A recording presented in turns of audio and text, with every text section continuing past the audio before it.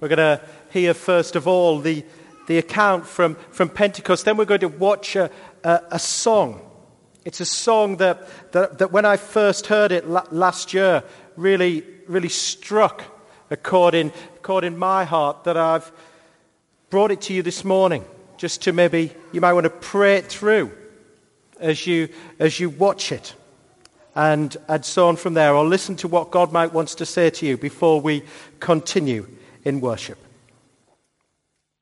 Bible reading is from Acts chapter 2, verses 1 to 21, and it can be found on page 1093 of the Pew Bibles. So Acts chapter 2, the Holy Spirit comes at Pentecost. When the day of Pentecost came, they were all together in one place. Suddenly, a sound like the blowing of a violent wind came from heaven and filled the whole house where they were sitting. They saw what seemed to be tongues of fire that separated and came to rest on each of them. All of them were filled with the Holy Spirit and began to speak in other tongues as the Spirit enabled them. Now there were staying in Jerusalem God-fearing Jews from every nation under heaven. When they heard this sound, a crowd came together in bewilderment, because each one heard them speaking in his own language. Utterly amazed, they asked, "Are not all these men who are speaking Galileans? Then how is it that each of us hears them in his own native language?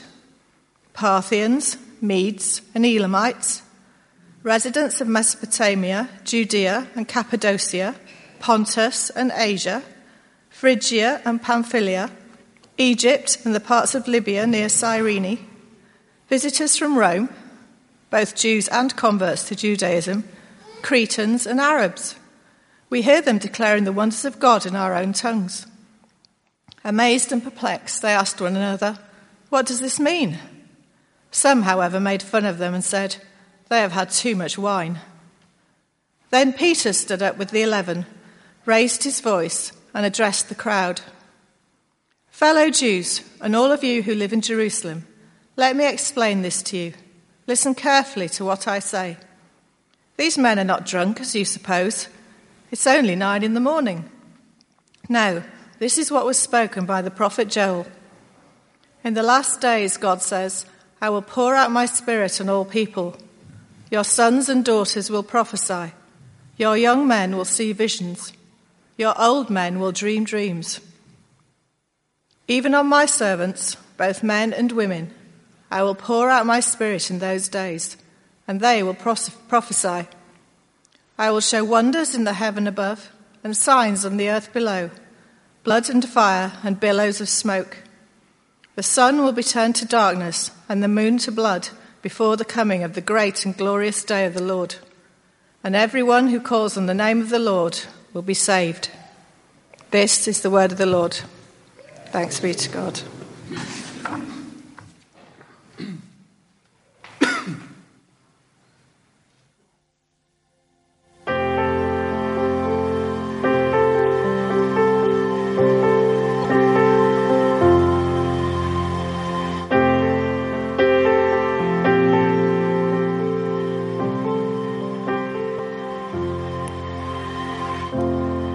Born with a restless heart in the darkness.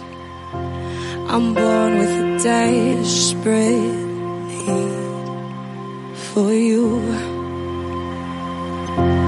I've failed you 1,000 times, still your faith. Teach me to fix my eyes on you. Burn away my rebellious, ever-wandering heart. Lift me out from the ashes. Keep me where you are.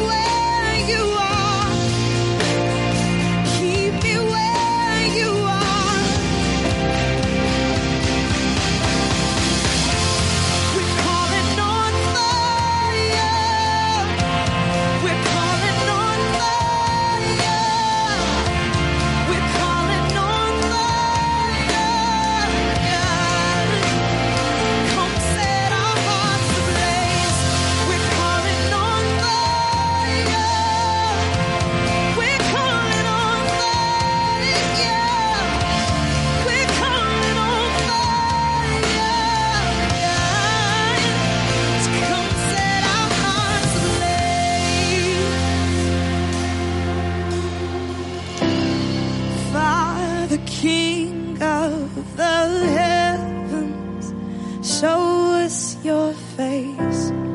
We delight in your glory.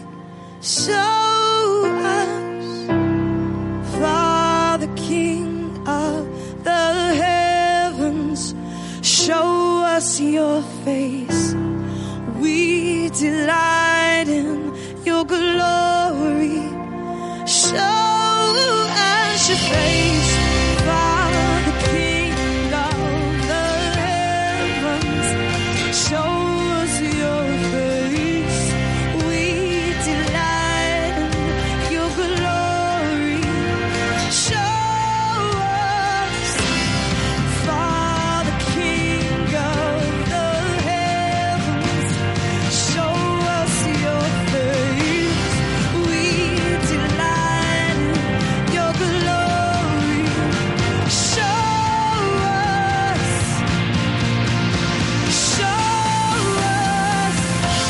We're calling on fire. We're calling on fire. We're calling on fire, God. Come set our hearts ablaze. We're calling on fire. We're calling on fire. We're calling on fire, God. Come set our hearts ablaze. We're calling on you. We're calling on you, oh Lord. We need you to set our hearts ablaze, my God. Set our hearts ablaze, Jesus.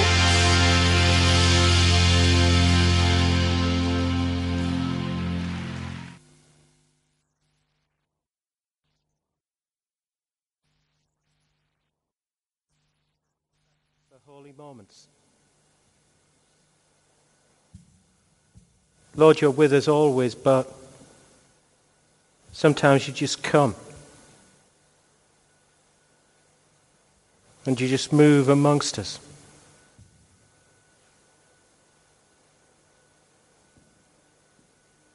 And we thank you for the reassurance of your presence.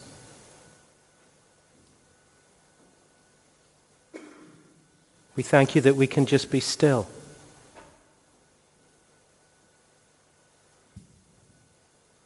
And know in our ever-crazy world that you are God. And that you come to reassure. And that you come to encourage. And that you come to affirm. And you come to remind us how much we are loved by you.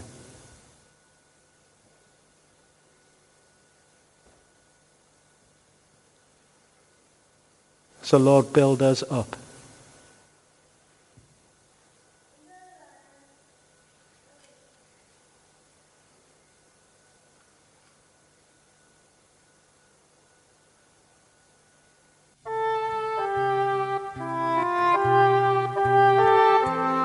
Please stand.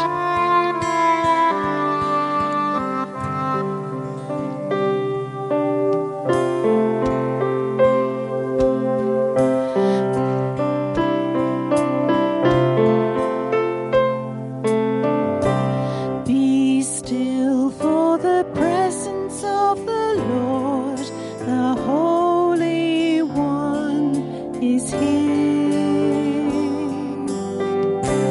Come bow before him now with reverence and fear. In him no Lord, as we gather this morning, as your power is here, as your glory is here, as your presence is here, Lord, we just thank you for that. We thank you for those who've been on this journey this past week. And Lord, as we come to our confession time, for many of us this dustbin will be familiar. It'll be familiar because of the labyrinth that we've done. And for some of us, this was a poignant moment. It was perhaps a difficult moment. But a moment when you came and spoke to each one of us about a hurt we had, possibly about a scar that we had. And Lord, we don't like to be reminded of these things often. And while we wouldn't want to relive them again, we also know that through them you could actually move and change us. And so for our confession this morning, before we say some words, we're just going to burn them.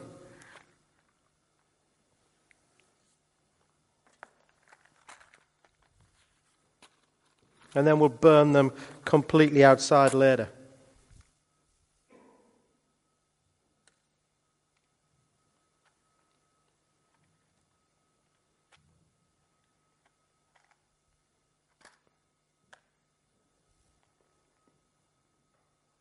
And Lord, may we know that they have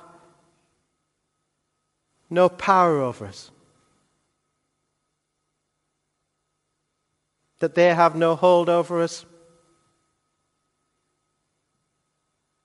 That they have no prison over us. Because you have set us free.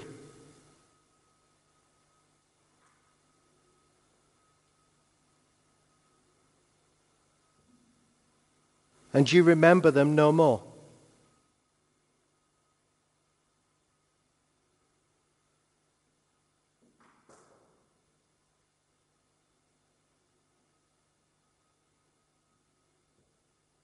And Lord, help us to remember that too.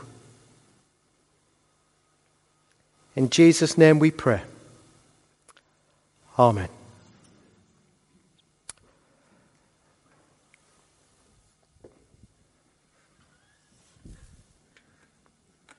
Please be seated for our reading.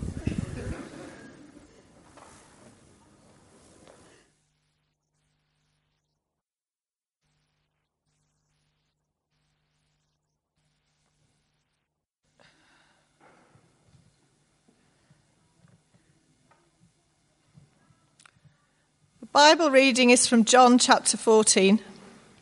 It can be found on page 1082 of the Pew Bibles. I'm starting at verse 8.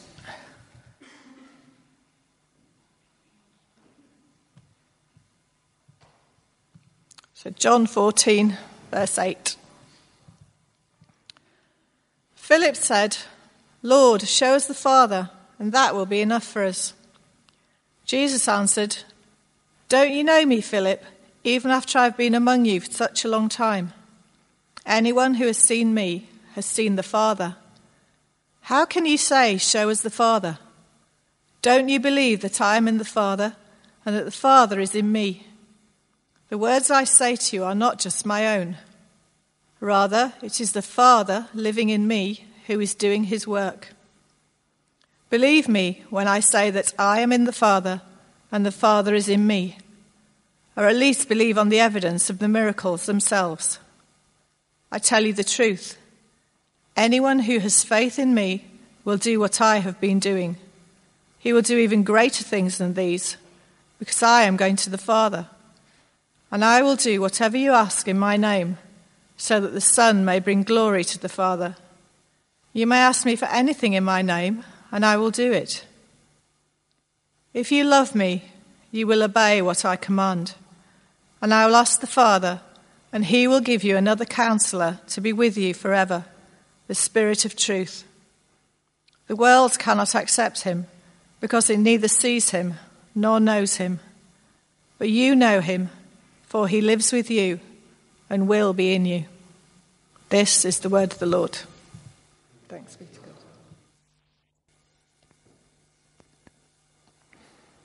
So, Father, come and continue to speak to us now as we look at this passage from Acts chapter 2. Would you just speak into our lives now? In Jesus' name we pray. Amen.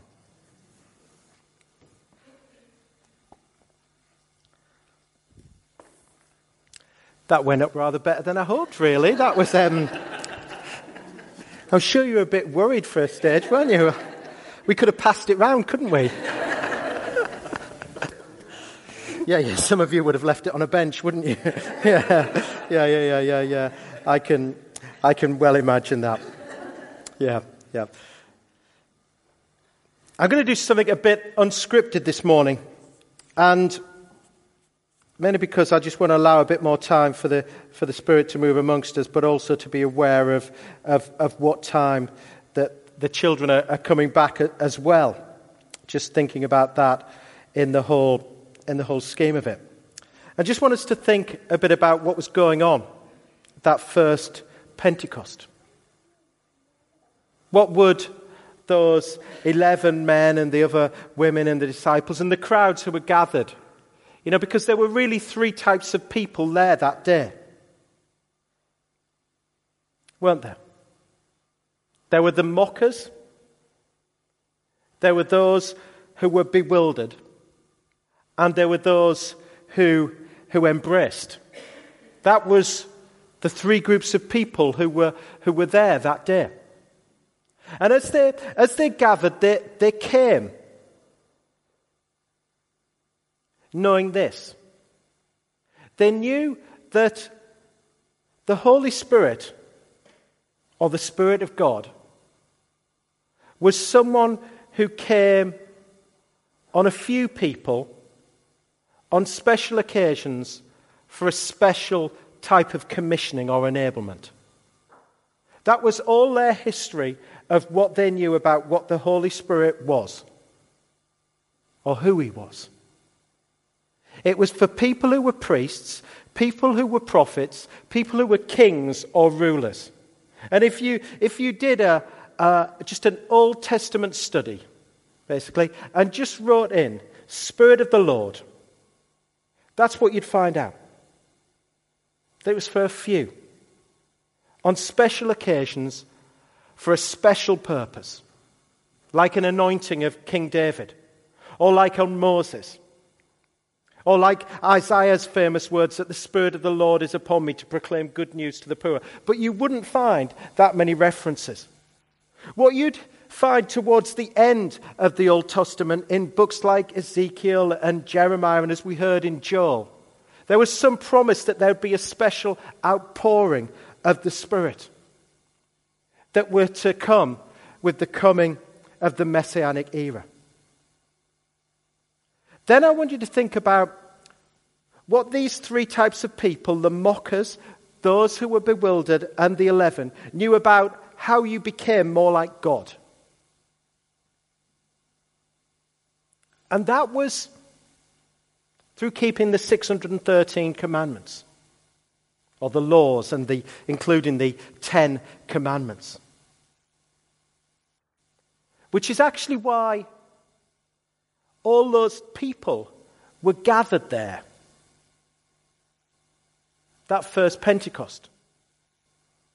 When Julie was reading all those different names, if we look at it on a map that should come up on the screen, because some of us work far better spatially than just thinking of the names. They all gathered in that place of Jerusalem. And look at where they all came from.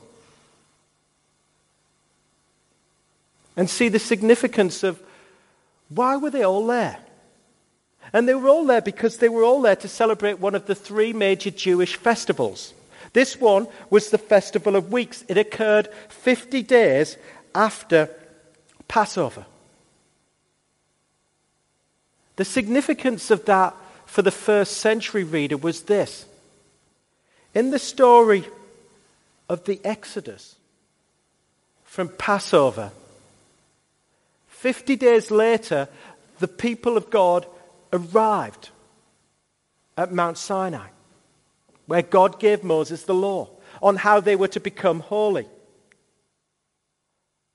And now what the people see that morning is they see two radical changes for how life was to be, for how you were to get to know God. The Holy Spirit wasn't just for a special few, but was for all people, irrespective of age, irrespective of gender, irrespective of socioeconomic status. But also what you see is you see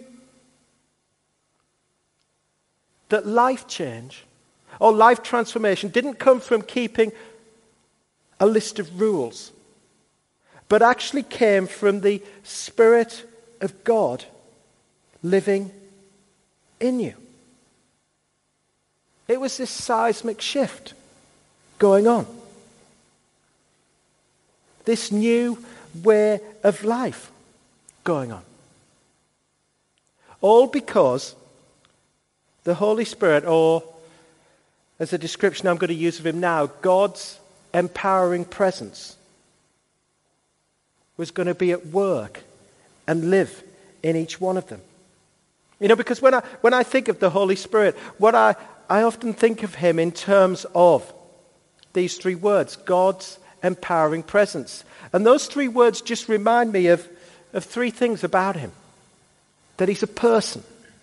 The person of God, not an it. I don't know about you, but I grew up in an almost like an Anglo-Catholic Anglican church that went charismatic in the late 70s, early 80s. But one of the things that struck me all through my life is how many Christians refer to the Holy Spirit as it. As if he's someone non-personal. Now, we know why that can be, because the images that we see sometimes of him, and because he is invisible, isn't he? And the images we see at Pentecost of wind and fire, but he's a person. The person of God who wants a relationship, isn't it? A relationship with each one of us. You know, and each week, this past week, we haven't been able to necessarily see the Holy Spirit. But we've been able to see the effect of the Holy Spirit working in your life, in other people's lives, both in this place and all across our parish. But also when I think of the Holy Spirit, I think of God's presence. Like he's been with us this morning, like he's been with us all week, like he's with us all the time. But sometimes he just comes in deeper moments, doesn't he? In deeper moments in our lives and just touches us. And that reminds me so much about who the people of God were, weren't they? When the people of God were in the wilderness, it was God's presence that guided them. It was what separated them out from every other nation on the world. They had the great pillar of cloud that led them by the day and pillar of fire that led them by the night. And if the pillar stopped, they stopped. And if the pillar moved, they moved. And then there's this seminal moment that if you go and look around and read some of the words, someone wrote about Exodus 33 on that board, which they didn't know that I was going to mention Exodus 33 this morning because I didn't write it. And there's this seminal moment in Exodus 33 where the people of God have been they've followed God, but they've been this rebellious, sort of like ever-wandering people. This stiff-necked people, Moses would often use them, because they've been rebelling against God and Moses. And God says, right, that's it. They won't have my presence anymore. And Moses goes and pleads with God and says, listen, if your presence isn't with us, there's no difference. There's no difference between us and every other nation on the earth. And in that moment, God promises to stay with his people despite their rebellious, stubborn nature. It's that great theme of presence that we see all through the Bible, as we see as Jesus came to be with us, as we heard in our gospel reading when Jesus promised as he was going to die that he would send that other helper, the Holy Spirit, who would be a presence with us. And to know that presence is hugely special, isn't it? To know the presence of the Holy Spirit in our lives is hugely special. And then there's the word empowering. You know, when the Spirit of the Lord came on those special few in the Old Testament, the adjective that's often used is the word power, or he came mightily. And we hear at Pentecost the sound like the blowing of a violent wind, but also the power to then enable Peter to get up and to go and witness. You know, I don't know about you, but I find the only way that I can do half the things I have to do, or half the things that we have to do as Christians, is because it's the Holy Spirit who strengthens me to do it. And of course, it's just a continuous process, isn't it? You know, because we're all at times ever wandering, ever rebellious, ever itchy. And so we go back to the mockers, or those who were bewildered, or the 11. The mockers who sneered at the disciples and just said, oh, well, they're just a bit merry and they've had too much to drink. You know, the people, they could be non-believers who say, oh, well, they'll use the reason argument, the logic argument, to try and explain it away, or they'll say, oh, they're just being over-emotional. Or sometimes even Christians will mock other Christians, won't they? Because of the work of the Holy Spirit in their lives. But no one has the monopoly on how the Holy Spirit works in someone's life, do they? Because as Jesus said to Nicodemus, the wind will blow wherever it pleases. And Jesus just, as Paul would say, do not resist the Holy Spirit. But there were those who remained bewildered.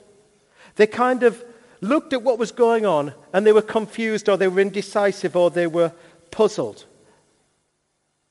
But their confusion and their indecisiveness got in the way.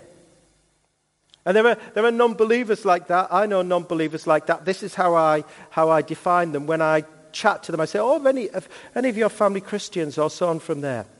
And one of them will, and they'll say, oh, yeah, my mum is. And she's that type of Christian. And I know what that type of Christian means. And there are also Christians who are tremendously puzzled about the Holy Spirit, aren't they? We could say, oh, well, that's great for you, but he's not for me in that area. And the great thing is that we're just reminded in Scripture to do not quench or grieve the Holy Spirit, to actually trust in him, as we'll sing in a moment. Because he might lead us in times at places we don't want to go. But he'll never abandon us. He'll never force himself upon us, because he loves us too much for that. And then there are the 11. The 11 who embraced the Spirit of God. If you like, who just got out there in the wind. And just wherever the wind blew, they went. And I think what I want to encourage all of us to do is to be like the 11. That wherever the wind blows, wherever the Holy Spirit blows in each one of our lives, to just go. to see how that impacts in terms of setting our heart on fire for the love of God. You know, this is what I think has been one of the great things, hasn't it, about this past week. You know, if you've been away or if you've had other things on and maybe you've missed some of it. You know, one of the great things about this past week of prayer was about three things. It was about finding new life, for God to do a new work in you. And I know from some of the conversations that I've had with other people, from some of the people who've spoken to me, that you've had that new life. That it's also about witnessing, like Peter was equipped to witness, to go and pray for those 5 friends or 5 family members, or if it's more than that, if you want to do a D.L. Moody and say, well, I'll do 100, please, or even if it's just, well, it's just one person for me. It doesn't matter. And he's been speaking to you about that. But the most important thing, perhaps more than anything else, is for the church to be so full of the life and the joy of Christ. And that can only happen through the Holy Spirit working in each one of us. And when that happens, that is something truly special, because that's where miracles happen, because there is no greater miracle, is there, in life, than the transformation of a human heart and the continued transformation of a human heart to be more like God. Let us pray.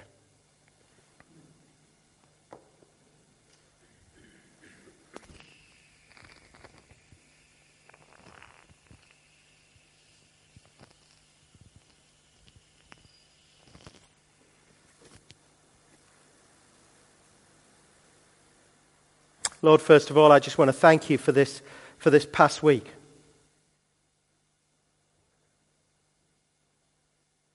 And for everyone who's gathered, whether it be at a service, whether it be here, whatever time of day, whether it's been on one of the prayer walks, in whatever way, Lord.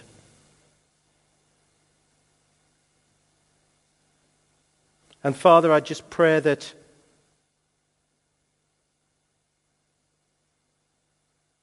as we've looked at this account from Acts, that by your Spirit now, you would just maybe prompt us or remind us of the thing that you want us to take.